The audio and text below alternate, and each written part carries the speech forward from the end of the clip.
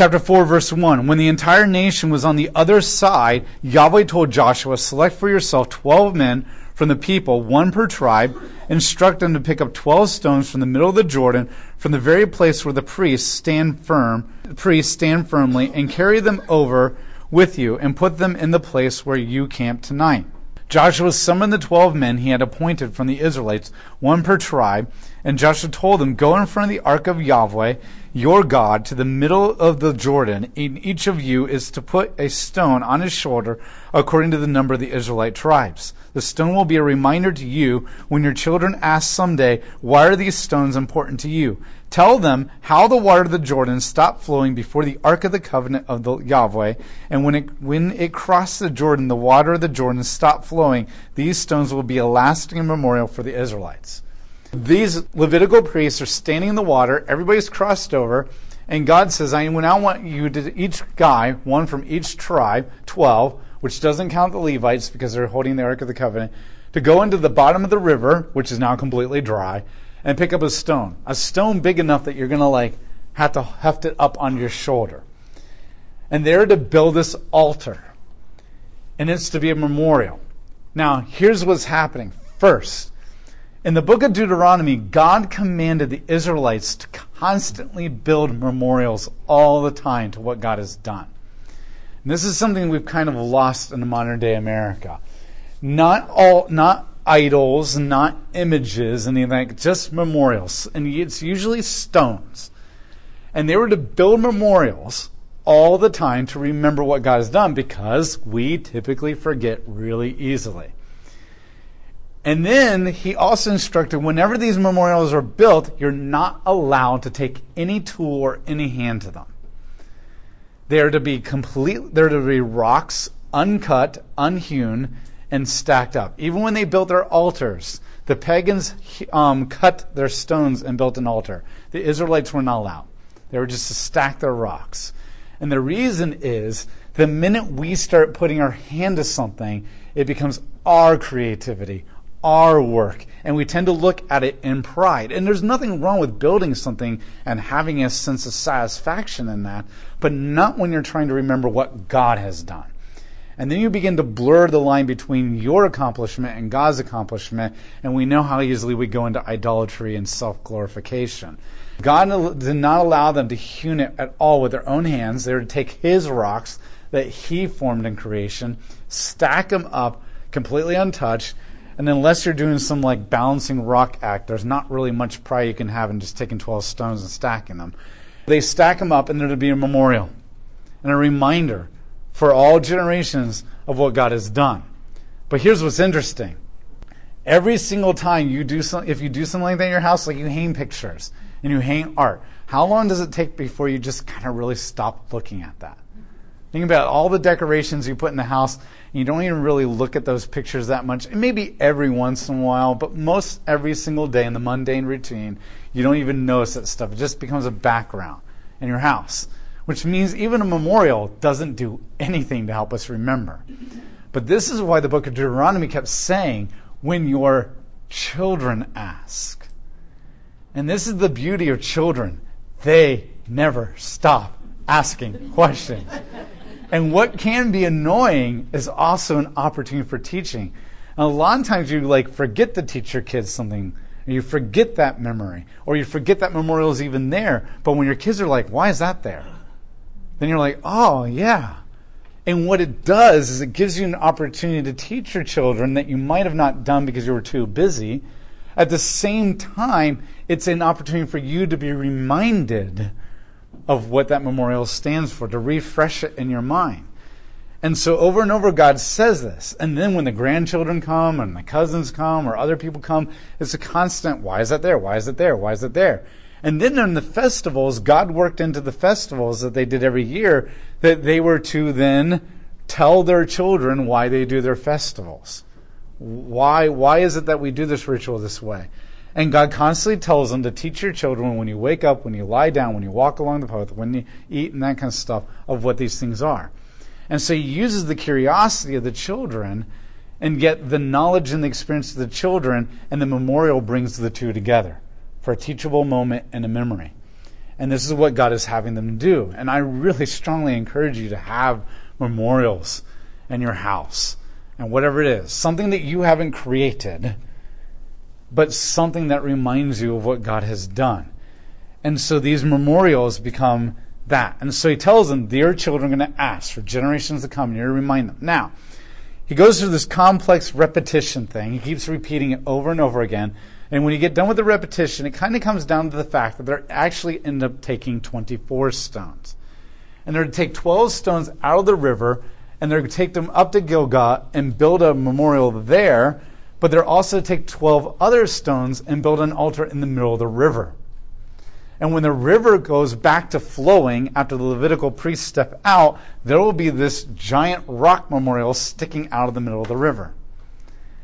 And when the evidence is, there's no way that you could get into a bottom of a river while it was flowing like that and carry 24 stones out, let alone stack them up on a hill and stack some in the middle of a river while the water's pushing on them, unless that river had dried up. And so not only does it become a memorial to what God has done, but it becomes a scientific evidence that that river really truly did dry up. And so God is having them build a memorial to remember this. Do those memorials still exist? No. It's been 3,000 years by now. Now, at the time that this author is writing, which is somewhere in the time period of the Kings, what we do know is that these authors, a lot of authors kind of wrote a bunch of different stories, and then some kind of an editor brought all these stories together and edited them into one kind of thing. And by the time that editor comes along, that's probably more likely during the time of Samuel.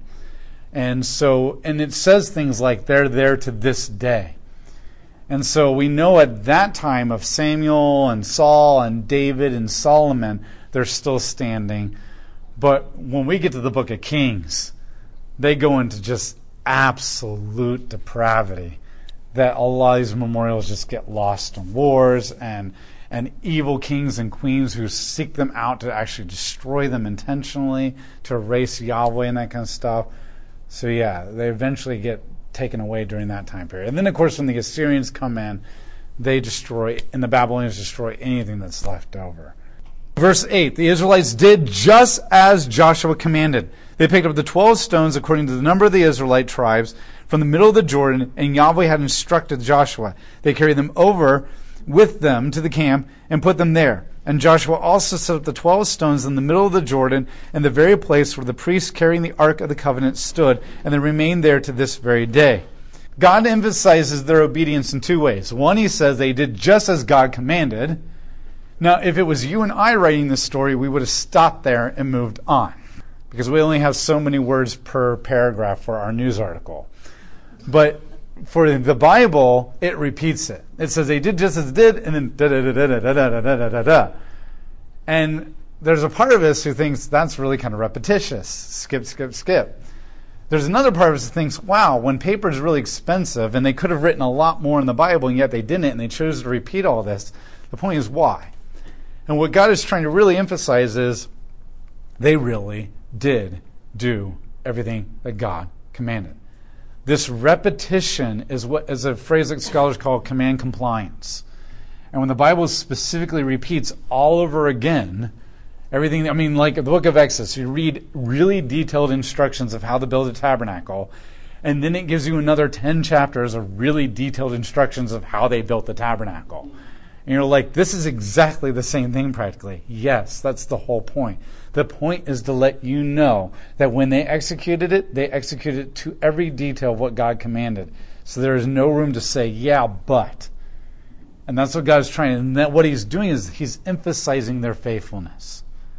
And without hesitation, they obeyed God to the letter of his commands and in every single detail. And we talked about this in the book of Leviticus, especially for non-detailed people. When you're able to get every detail right of what somebody wants, that is an incredible way of saying, I love you. When you have a birthday party for them and you get every detail, their favorite food, their favorite colored balloons, their favorite park, their favorite whatever, and you get every little detail right, paying attention to details is an incredible way of saying, I love you. And so the details are not so important as they have to be this way or the whole universe falls apart. But they're important in that they're really saying, we care about what you want, God. And so they got every detail right. Verse 10, now the priests carrying the Ark of the Covenant were standing in the middle of the Jordan until everything that Yahweh had commanded Joshua to tell the people was accomplished. In accordance with all that Moses had commanded, Joshua and the people went across quickly. And when all the people had finished crossing the Ark of Yahweh, and the priests crossed as the people looked on, the Reubenites, Gads, and half a tribe of Manasseh crossed over armed for battle ahead of the Israelites, just as Moses instructed them, making sure that you know that they're faithful too. About 40,000 battle-ready troops, which could be also 40 regiments of battle-ready troops, passed Yahweh to fight on the plains of Jericho. That day Yahweh brought honor to Joshua before all of Israel. They respected him all his life, just as they had respected Moses. This is faithfulness. Faithfulness to God's leader, faithfulness to God, obedience. Now notice that the actual crossing of the Red Sea was very brief. The Jordan River was very brief. But the commemoration of it all was very long. And what God is trying to emphasize is that what's more important to him is not the event itself, but that they remember what he did. Because events are moments and memories. But the only way to keep that event alive is by remembering it. And that the whole point of Deuteronomy was first, that God made a covenant and did all of this because he loves you and he wants you to love him in return. And the second point in Deuteronomy was the best way to remember God, to love God, is to remember him. To remember who he is, to remember his faithfulness, to remember what he's done. And what God is emphasizing more than anything is their faithfulness to remember him. And so this is the real life application of Deuteronomy. Mutual, reciprocal love demonstrated in remembrance.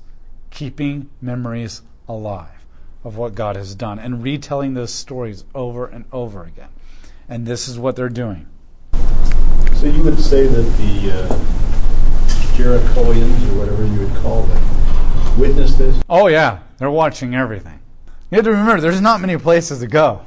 And we're experiencing with the idea of refugees. Like if you take a massive population and they leave their home, not many people want them.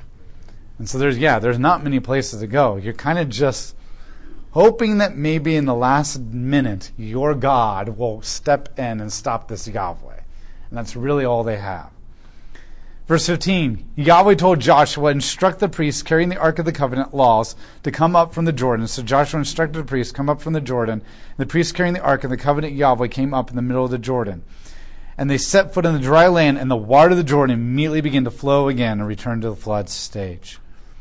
The people went up from the Jordan on the 10th day of the first month and camped in Gilgal on the eastern border of Jericho. Now Joshua set up in Gilgal the 12 stones they had taken from the Jordan. He told the Israelites, and when your children someday ask your fathers, once again repeating make sure you tell your children, what do these stones represent? Explain to your children, Israel crossed the Jordan on dry ground, for Yahweh your God dried up the water of the Jordan before you while you crossed it. It was just as Yahweh your God dried up the Red Sea before us while we crossed. He has done this so all the nations of the earth might recognize Yahweh's power, so you might always obey Yahweh your God. Now here's interesting because he adds, he also did this so all the other nations will be reminded of who God is and what he does. It wasn't just for them, it was also for the other nations. Chapter 5, verse 1, Then when the Amorite kings on the west side of the Jordan and all the Canaanite kings along with the sea coast heard how Yahweh had dried up the water of the Jordan before the Israelites, while they were crossed, they lost their courage and could not even breathe for the fear of the Israelites. Now, a lot of translators probably said they were melting in fear. Okay? They were melting in fear. And that's the second time we've seen that. Rahab said, everybody is melting in fear of what you have done. And now they come in and they see another miracle and they're like, oh my gosh, we're really melting in fear now. And that gets repeated. And that's important to remember because there's going to be a twist on that in later chapters. Chapter 5, verse 2. Now we're dealing with the circumcision. At that time, Yahweh told Joshua, make flint knives and circumcise the Israelites once again.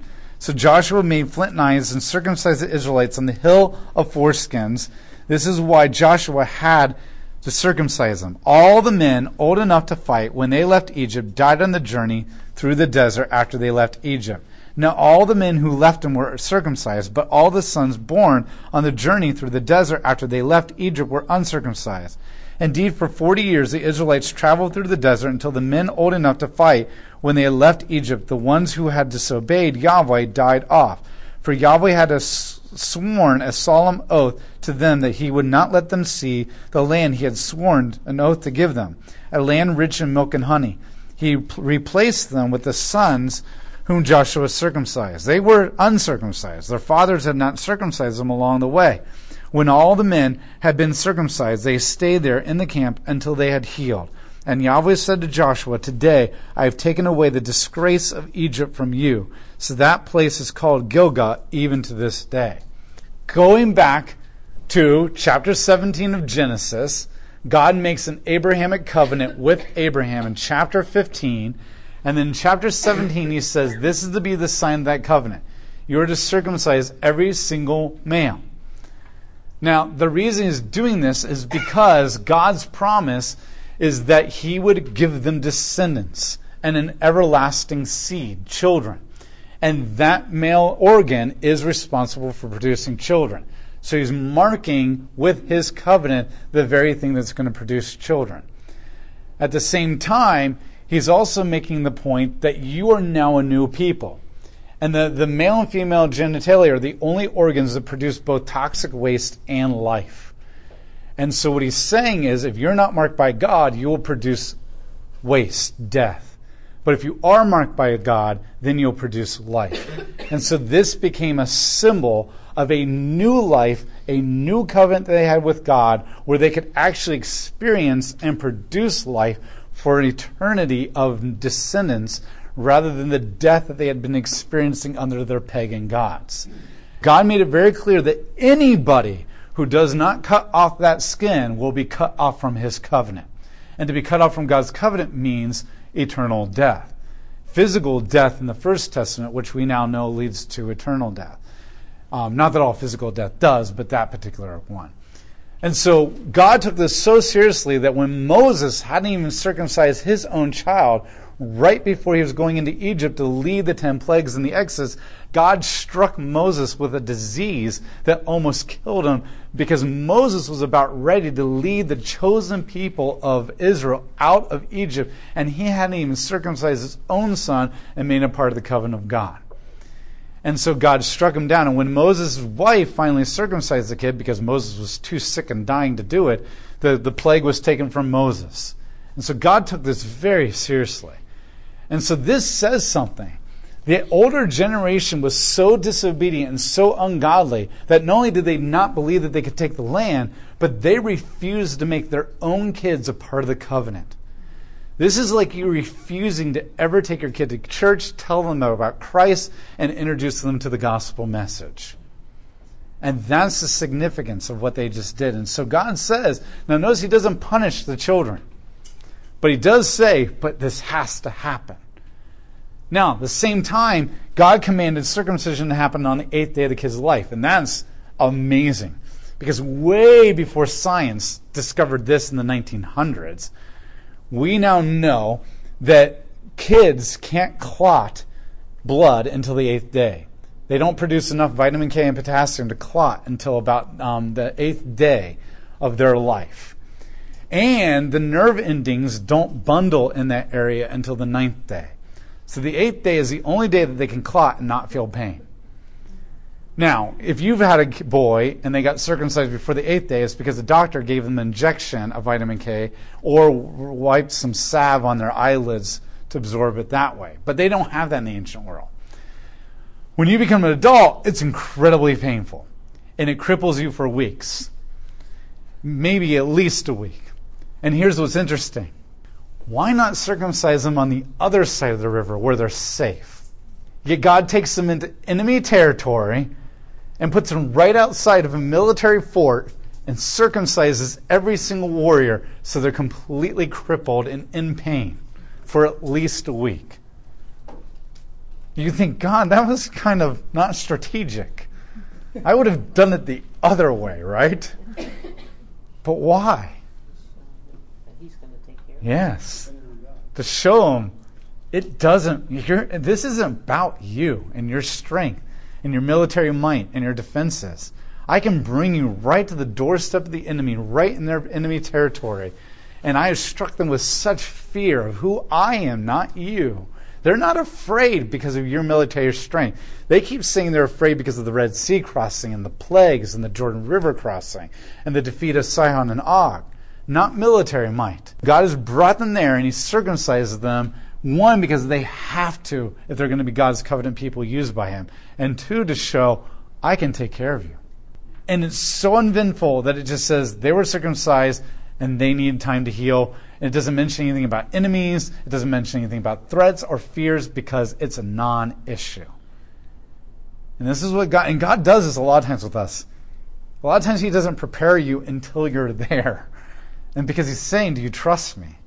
Do you trust me to take care of you even when you're already there? Now, I don't recommend you not getting prepared until you're there unless God has done something like that. But that doesn't mean you're like, oh, I'm just going to go in willy-nilly with the seat of my pants.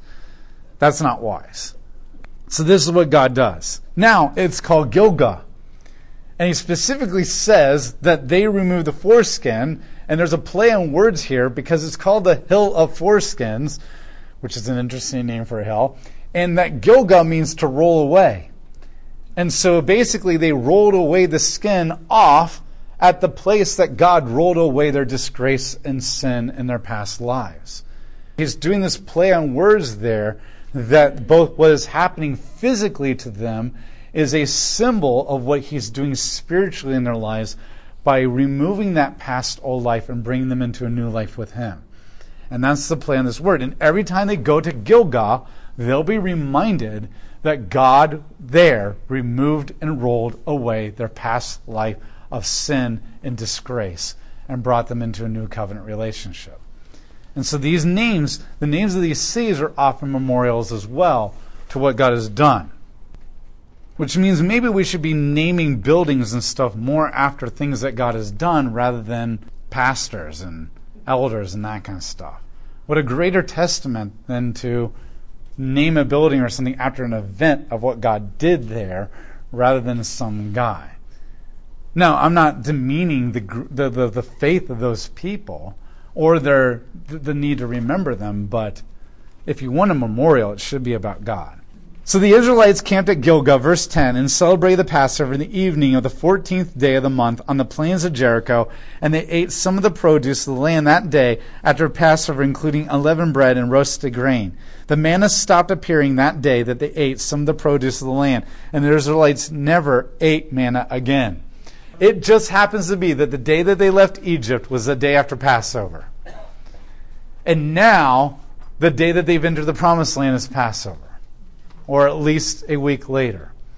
And so they celebrate Passover, which is a reminder of God passing over them and not killing them for their sins, but a lamb dying in their place. But what's interesting is they've been eating the bread that has been appearing from God for the last 40 years. And now it just dried up. Why? Because it says that they ate the produce of the land. Now remember, I told you this idea of the Promised Land. They are entering in through the eastern gate. So the Dead Sea and the Jordan River form the pillars to the eastern gate of the Jordan River. And they're entering into the Promised Land, which is a recreation of the garden and a recreation of the tabernacle. And now that they've entered the Promised Land, the land flowing with milk and honey, an abundance of milk and honey and wine and figs and all kinds of stuff. That's the metaphor. They now can eat the land that God has produced for them. And so where they weren't in the land, now they're in the land, and God is beginning to bless the land like He did in the garden. And the idea of this is God has been faithful to bring them to the Promised Land, to produce food for them from the land. They don't need the manna anymore, because this is far greater now, a testament to God. And so that little phrase there is a huge emphasis on God has been faithful to all of His promises.